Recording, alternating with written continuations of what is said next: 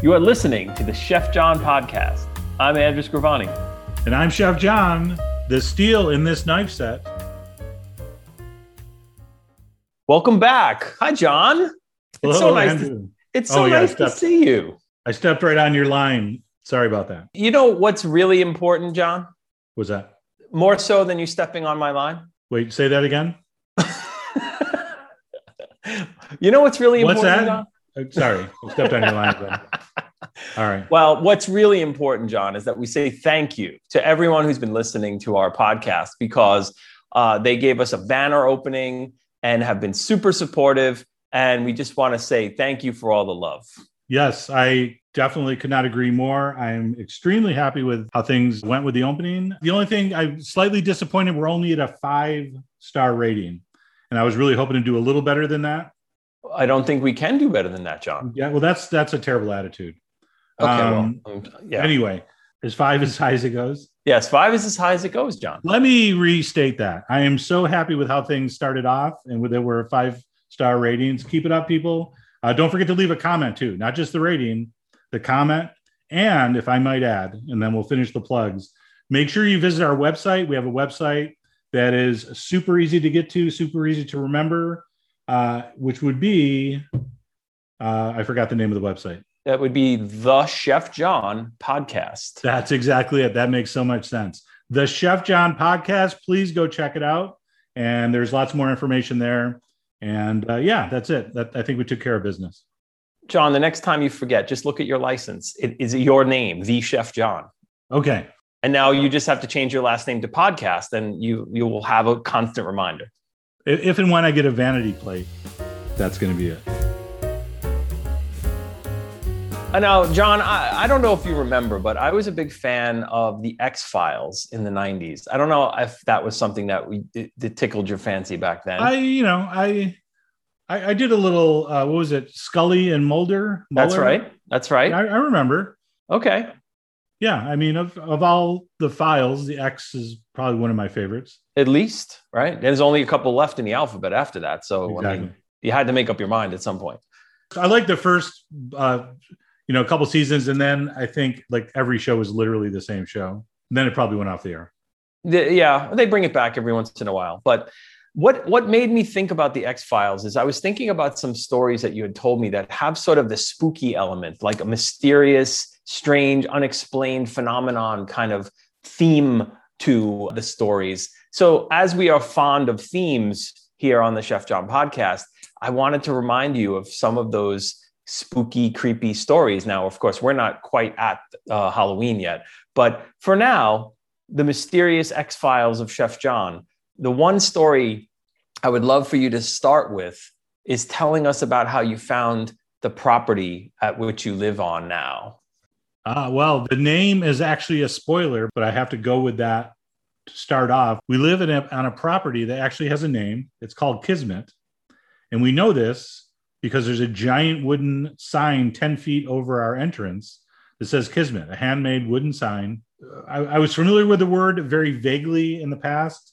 But now, do you know what the word Kismet means? I do. What is your understanding of that word? I think my understanding of the word Kismet is just that it's the exact thing that you need to happen at that moment, and it just happens magically. So that's sort of like why Kismet is such an interesting concept, is that it's very, very difficult to define, but you actually know it when it happens. Okay, so now that I've basically spoiled the story, I'll tell the story. But it's important to get that out there first because where the new studio is now, where we're filming, is a property called Kismet. And Michelle and I were looking for a house to buy to move out of San Francisco to the country, quote unquote, for over a year and a half. And having zero luck, mostly because I'm sure you're familiar with the Northern California real estate market. For non-lottery winners, it's challenging. Yeah. And, giving away free recipes online is not quite as profitable as you might think. No. We're looking at places that aren't necessarily awesome, but they're in our budget. We see this open house in Sebastopol, California, which is about an hour and a half north of San Francisco. And you can tell, from the pictures if it's going to be a good contender or not. And this was not necessarily something we were too interested in.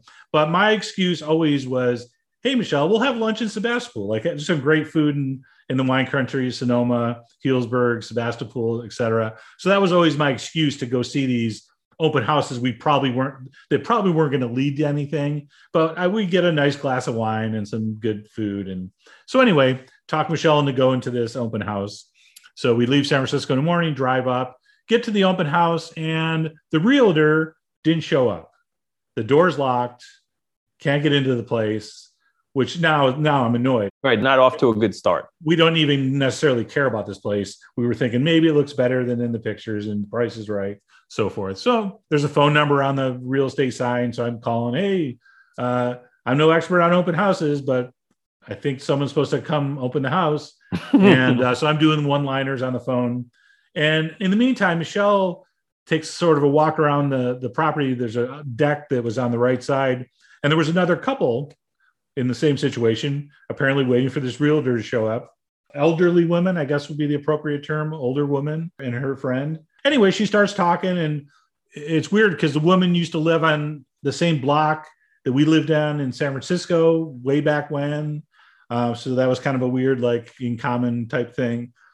And realtor finally comes. House is as terrible as we thought. But the woman, Sharon, I should probably use her actual name, said, hey, since this didn't work out too well, my mom passed away a few years ago. I've been caretaking her place, thinking about putting it on the market in the spring. Since this wasn't too great for you guys, you drove all the way up. If you want to swing by and just take a peek, I'm not ready to have people in, but if you want to just look from around the outside from the driveway, feel free. If it looks like something that might interest you, we can, connect and go to the next step.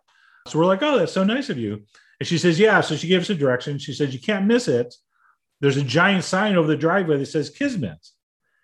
So immediately we're thinking, well, that's weird because of how we just heard about Kismet was Kismet, because had the realtor been there and the door had been open, we would just walked in, seen this crappy house that we didn't really want, and we would have left and had lunch, and my plan would have been complete. But of course, that's not what happened. We were waiting for this person to show up. So Michelle's shooting the bull with these ladies on the deck, finding out about Kismet. So that was the first weirdness. So we drive up, and it just like love at first sight. Tree lined, overhang. You're in a tree cave going up this private road. Stop in front of the address. Big, gorgeous, handmade, hand carved Kismet sign above the drive. This little two bedroom, one bath house up on a hill. Fruit trees, oaks. The quintessential kind of Sonoma wine country scene. And Michelle's like, "Oh my God, this is what we've been looking for. This is unbelievable. It's on 2.25 acres, like a vernal pond in the front." After about 2 minutes of, "Oh my God, this is awesome. Kismet, total Kismet," I realized, wait a minute, this is 2.25 acres in like the sweetest part of Sonoma wine country. Like we're surrounded by vineyard. Like this is probably out of our price range, since we just left a place that was not even half of this property that was in our budget range. So I was instantly went from euphoria to this is going to just be a major disappointment. If this was a screenplay, you had built up the tension at the height of Act 2, and now we've just crashed to the bottom. Yes. And now we have to figure out our way out of this hole. Yes. Now I want to throw in a red herring. Anyway, we'll do that later. Is this a food show? Red herring with cheese. So anyway, we go back to San Francisco. Michelle had traded phone numbers with Sharon. So call her. Oh my gosh, Sharon, thank you so much. You made our trip worth the drive. Gorgeous property. Would love to chat, but I'm afraid our budget is XYZ, and this is clearly probably out of our league. And she says, you know what? Come up. I'll at least see the place. So we went up a week or two later, and she had us over, had some cheese on the table. We had some of her well water, delicious well water. And the house was definitely a fixer-upper, but it was so cool, hand-built by her stepfather for her mom. It was her mom's fourth marriage. He built it by hand. This is early 70s. He was this total character, like a Dutch paratrooper who was like a war hero, then came to Sebastopol and became like a self-taught carpenter, handyman, electrician, like just a savant. And he literally built this house by hand on nights and weekends, like with a couple buddies. Like they dug the crawl space out with shovels, like crazy. So he built this love nest up on this hill in Sonoma, just built this thing for her. Renee was her name. She did some art direction and set design on Alfred Hitchcock the Bird. That's the local drop-in name. Okay, very nice. So long story short, she did not want to sell the property to some real estate flipper. She wanted someone that could take over like the legacy and treat Kismet like her stepfather and mom had, built the vision of the place. So basically, in lieu of extra money she could have got putting it on the open market, we ended up doing like a private sale. And this is after a year, literally a year, almost exactly a year of courting each other. And we would go up once a week at least, have some food with her and talk about the place. And we had so many more weird coincidences, or her parents came to the same time Michelle's parents came. It just one thing after another, just all these weird similarities. And she eventually ended up selling it to us for what we could afford, which was the same price as the really bad place. We met her.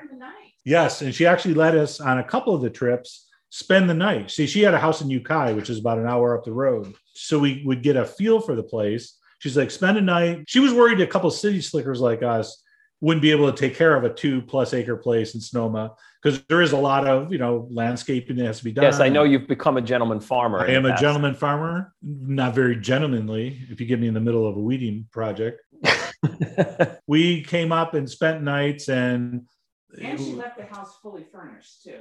Yes, and Michelle is filling in some color in the background here. I really always appreciate the voice from beyond. And since this is a story that's supposed to be a little spooky, the fact that we have a voice from beyond, you should have just told everyone that was Sharon, right?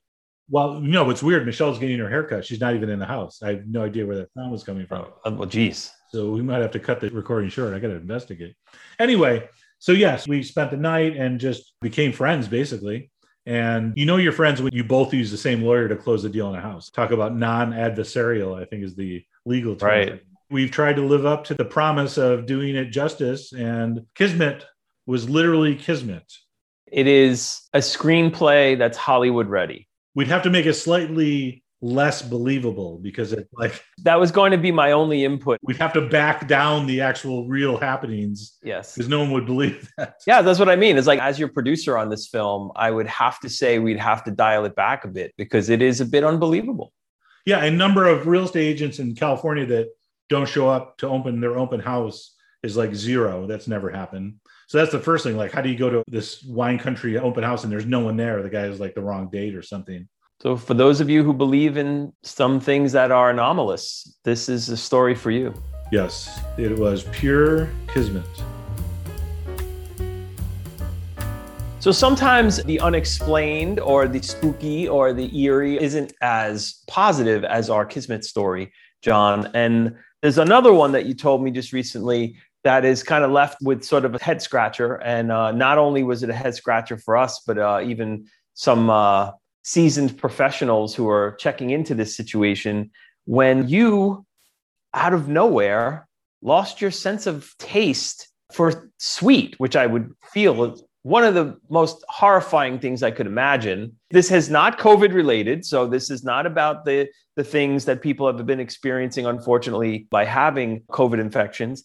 This is something that just kind of happened to you out of the blue many years ago. And it's something that is unexplained to this day. We don't know why this happened. Maybe our audience can help us with this. Maybe we can get a crowdsourced diagnosis for what happened. So maybe you can explain to us your symptoms and our audience can tell us what exactly went wrong here. Yes, after our crowdsourced diagnosis, I definitely want a crowdsourced prescription. What started it was one of my more embarrassing restaurant complaints of my eating career. I'm easy to please. I don't do a lot of complaining in restaurants.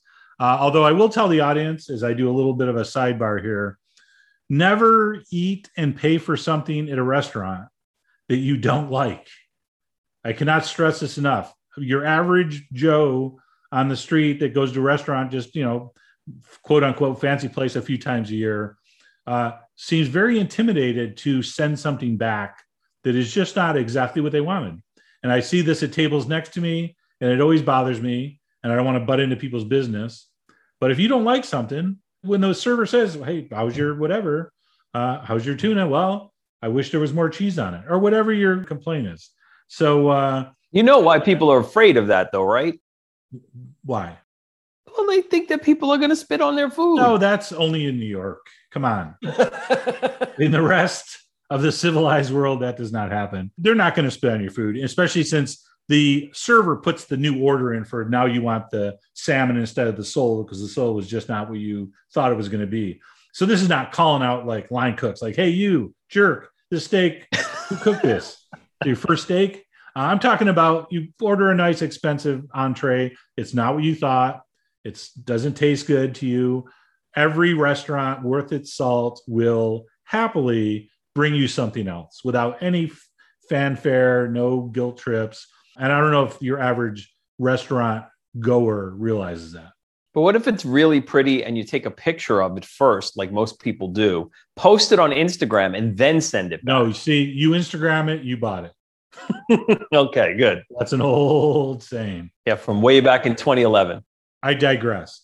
So the point is, I will not hesitate to get what I want at a restaurant very politely, very affably. I'm not a bone picker. I can overlook some honest mistakes. Like in sports, errors of aggression. You got thrown out a second, trying to stretch it. Fine. Don't do it again, but we understand. This whole conversation has been edging on around sports because you said your eating career, and now you're giving a baseball reference. And when you said eating career, I was thinking about what's the back of Chef John's baseball eating card? That's going to be a whole nother podcast. Let me make a note here as I pretend to, hold on. Do you have a pen? You want to write something down? Let me get my paper. Rustle it around a little. That's my notebook, which I don't know why I'm crumpling it. Anyway, yeah, we'll have to, that's another episode. There's going to be a few fun stats on there. All right, good. Why I'm talking about complaining in restaurant dining rooms about something that's not quite right. Because I bit into a barbecued beef rib one time, like a prime rib bone, which I don't usually order, but it's really nice and fatty. If it's done right, it can be fantastic. So beef rib smothered in barbecue sauce as advertised. So it comes to the table, bite into it, and it was the worst barbecue sauce I've ever tasted in my life because it did not taste like barbecue sauce. It tasted like barbecue sauce if you forgot any sweetener. No brown sugar, no molasses, no maple, no nothing. Just the savory elements, the vinegar, the spice, which is a barbecue sauce, but not what they were advertising. So I was so confused. And the server happened to just come by right after my bite. How's everything? Well, to be honest, not good. I don't know the chef, but I think he might have forgot an ingredient in the barbecue sauce, or someone did, because this does not taste like barbecue sauce. She's like, well, let me check with the chef. So I think she's just going to come back and bring me the right sauce, or just tell me that's how it's supposed to be. Anyway, the chef comes back. So now we got to have a scene at the table. And he is highly defensive and very much thinking this sauce is awesome. And he is beside himself that I did not think it had a sweet element, because he's like, it has a cup and a half of this, and I made it myself. And I was thinking maybe one of the cooks mixed it up, but it's the batch. He's mystified. I'm like, you know what? Just could be one of those things. So I'm trying to, politely extricate myself from this complaint situation. Nothing was resolved. He left confused, thinking I'm insane. I left thinking this guy's just a terrible chef, doesn't even realize what his food tastes like. Michelle tasted a little bit. She's like, it's a little bit sweet. It's not the best I've tasted, but no harm, no foul. It was actually pretty good without the sauce. So we had a bunch of other stuff. It was a good restaurant. So no big complaints other than the sauce. A couple days later, we're hiking in Marin. We stop at this snack bar, which is like in the gift center there, and they're famous for their homemade fudge. And I'm not a big sweet tooth guy. I don't know. Are you a sweet tooth guy? We've never talked about this. Yeah, I do like sweet things. Because I don't eat wheat, I don't eat a lot of cookies and cakes and things, but I love ice cream. And I will indulge in at least a little tablespoon of ice cream every night. And you are fudge positive. Yes, fudge positive. So I'm not a huge sweet guy, but fudge, one of my childhood sweets of choice. So I get a piece of this fudge and bite into it. And it was the oddest sensation of anything I've ever bit into, where you're thinking it's going to taste like one thing, but it tastes like another. Oh, That happens once in a while. Yeah, it's weird and it's really disorienting. Like when you accidentally, and this has happened to anyone who's cooked long enough in a restaurant, where you grab the salt and there's a sugar or vice versa, and you take that first taste on your finger and you're like, wait a minute. Oh, I've done that in coffee. Or you put sugar in the soup and it's like, yeah, that's weird. So anyway, it was one of those. So I bite into this piece of fudge and it was like biting into a piece of wax. Like it had the texture of fudge. I got a little bit of that bitterness of the chocolate, but it was like sugarless fudge. And I'm like, Michelle, so she takes a bite. She's like, John, that tastes like fudge. So then it just hit me like a ton of bricks. I'm like, the barbecue sauce from the couple nights before flashes in my brain. I'm like, that poor guy. I got the chef out in the dining room asking him about his failure to sweeten his sauce. And it's me. Something's happened to my taste. I cannot taste sweet. So anyway, we get home from hiking. I run into the kitchen. I get a tablespoon of pure white sugar, nothing. So now I'm freaking out. So I make an appointment with the doctor. And this is obviously way pre-COVID. So I didn't even know losing your sense of taste was a thing. It was WebMD a thing? Like you could like look it up? It actually was a thing. And I made the mistake of looking it up. Oh, God. And really one of the few things that would cause that, you can take a wild guess. Yeah, it's like a brain gigantic grapefruit-sized brain tumor would do it. Even a navel orange-sized tumor might do it. But honestly, John, every time I look on WebMD, I'm convinced I have a brain tumor. You're dead. Yes, I'm dead. So anyway, I make the appointments. I go in, and I see probably altogether over the course of the next year, 6 different doctors, specialists, young, old, foreign, domestic. I'm getting CAT scans, the blood work, like you name it. And the doctors are fascinated by this because this is not a common thing. Losing your taste actually is not that uncommon, but losing just one of the parts of taste, like sweet, is kind of weird from what I hear. So they're guessing, is it anxiety? I recently had like a major life change leaving California Culinary Academy to do some project launch my culinary school online, which never ended up being a thing. Long story short, well, actually not that short, but long story slightly shorter, about a year, almost a year and a half goes by and my sense of sweet just comes back. Like not necessarily overnight, but within like maybe a week, I just start noticing things tasting slightly different. I would test myself once in a while.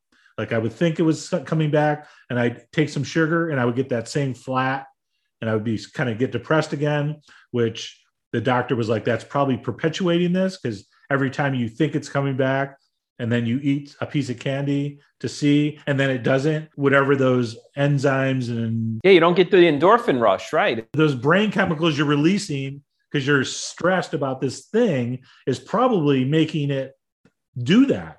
Yeah, you were serotonin free. Yeah, so that was really weird. And then it came back, which is good, obviously. And it's been normal ever since. But did you binge? Like I would have binged. I would have just been crazy. I don't think I did. I probably celebrated by eating savory food. Like I probably had a BLT. But anyway, it went and that was the happy ending, except it's still like, what the heck caused it? What was it? There was just no physical explanation for it. And will it ever come back again? And will it ever come back again? That is the mystery. So as many of you may have figured out, we have a call-in line where we were asking you to leave us messages for Chef John. So listen to Chef John respond to your voicemails. Hello, Chef John. Your videos have gotten me through some tough times and were very comforting. So I wanted to ask you, what is your comfort food of choice? What do you go to? Well, thank you for that, man with mysterious deep voice. You did not leave your name, but we are happy that you are here. John, what is your comfort food of choice?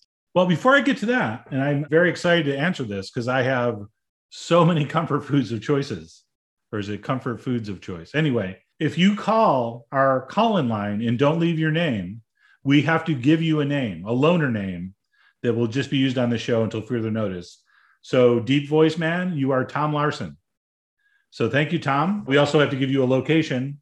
Where do you think Tom was from, Andrew? I mean, he's definitely from Wyoming. Wrong. He's from Sheboygan. Oh, you were close though.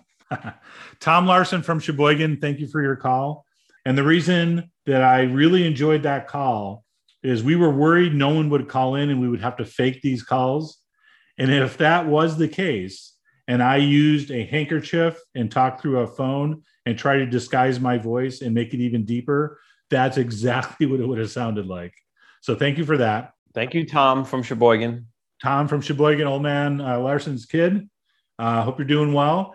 And thank you so much, first of all, that we got you through some tough times. That is by far the most complimentary thing you can say about the videos or the podcast or anything we present, because that's really what it's about. It's nice, you learn to cook something very good.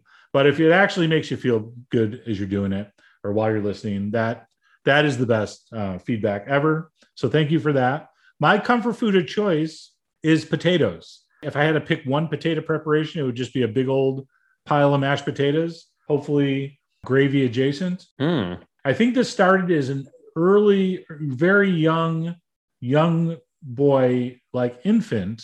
The earliest years of my culinary life, my baby food, apparently, from what I'm told, the first people food I ate was potato salad. And that was, I guess, one of my favorite, trying to get kids to eat real food thing. So I think that was a holdover into my adult life.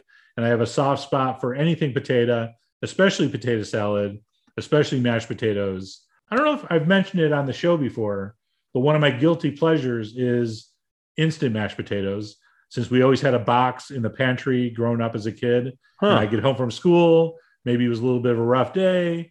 Both parents worked late at night. Was that latchkey kid we were called? Yeah, you were a latchkey kid like me. So you come home, you put something in the toaster or microwave, put something on TV and wait for the parents to come home.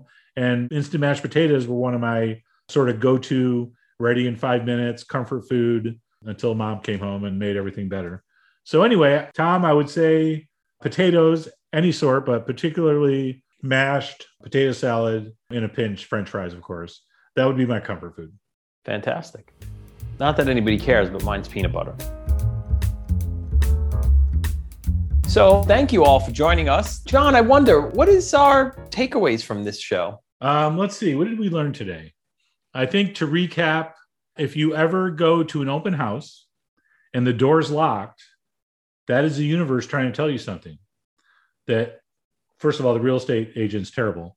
But more importantly, hang out for a few minutes. Something incredible might happen. And that is just the universe working in its always mystifying ways. So that's one thing I think we learned. Okay. The other thing is, if you are in a restaurant and you order a barbecue and it tastes terrible and it tastes like someone didn't put the sugar component in, the sweet element, don't assume it was the chef's fault. It could be your sympathetic, what is the nervous system that controls panic and fight, flight response? Your sympathetic nervous system? Yes. That could be to blame, not the chef. That's, I think, the biggest takeaway. We got into anatomy too. That's amazing. Yes. In fact, maybe I'll try to find and share the CAT scans. It is the doctor said when he took them out of the envelope to put them on the light table, we looked very closely at your brain and we found nothing, which I took as a really good straight line and then went on from there. But anyway, thank you for joining us. Don't forget to leave us a review and a 5-star rating, even if you didn't like the show. That's all we ask. And hit the website, thechefjohnpodcast.com. Say goodnight, Andrew. Good night, Andrew.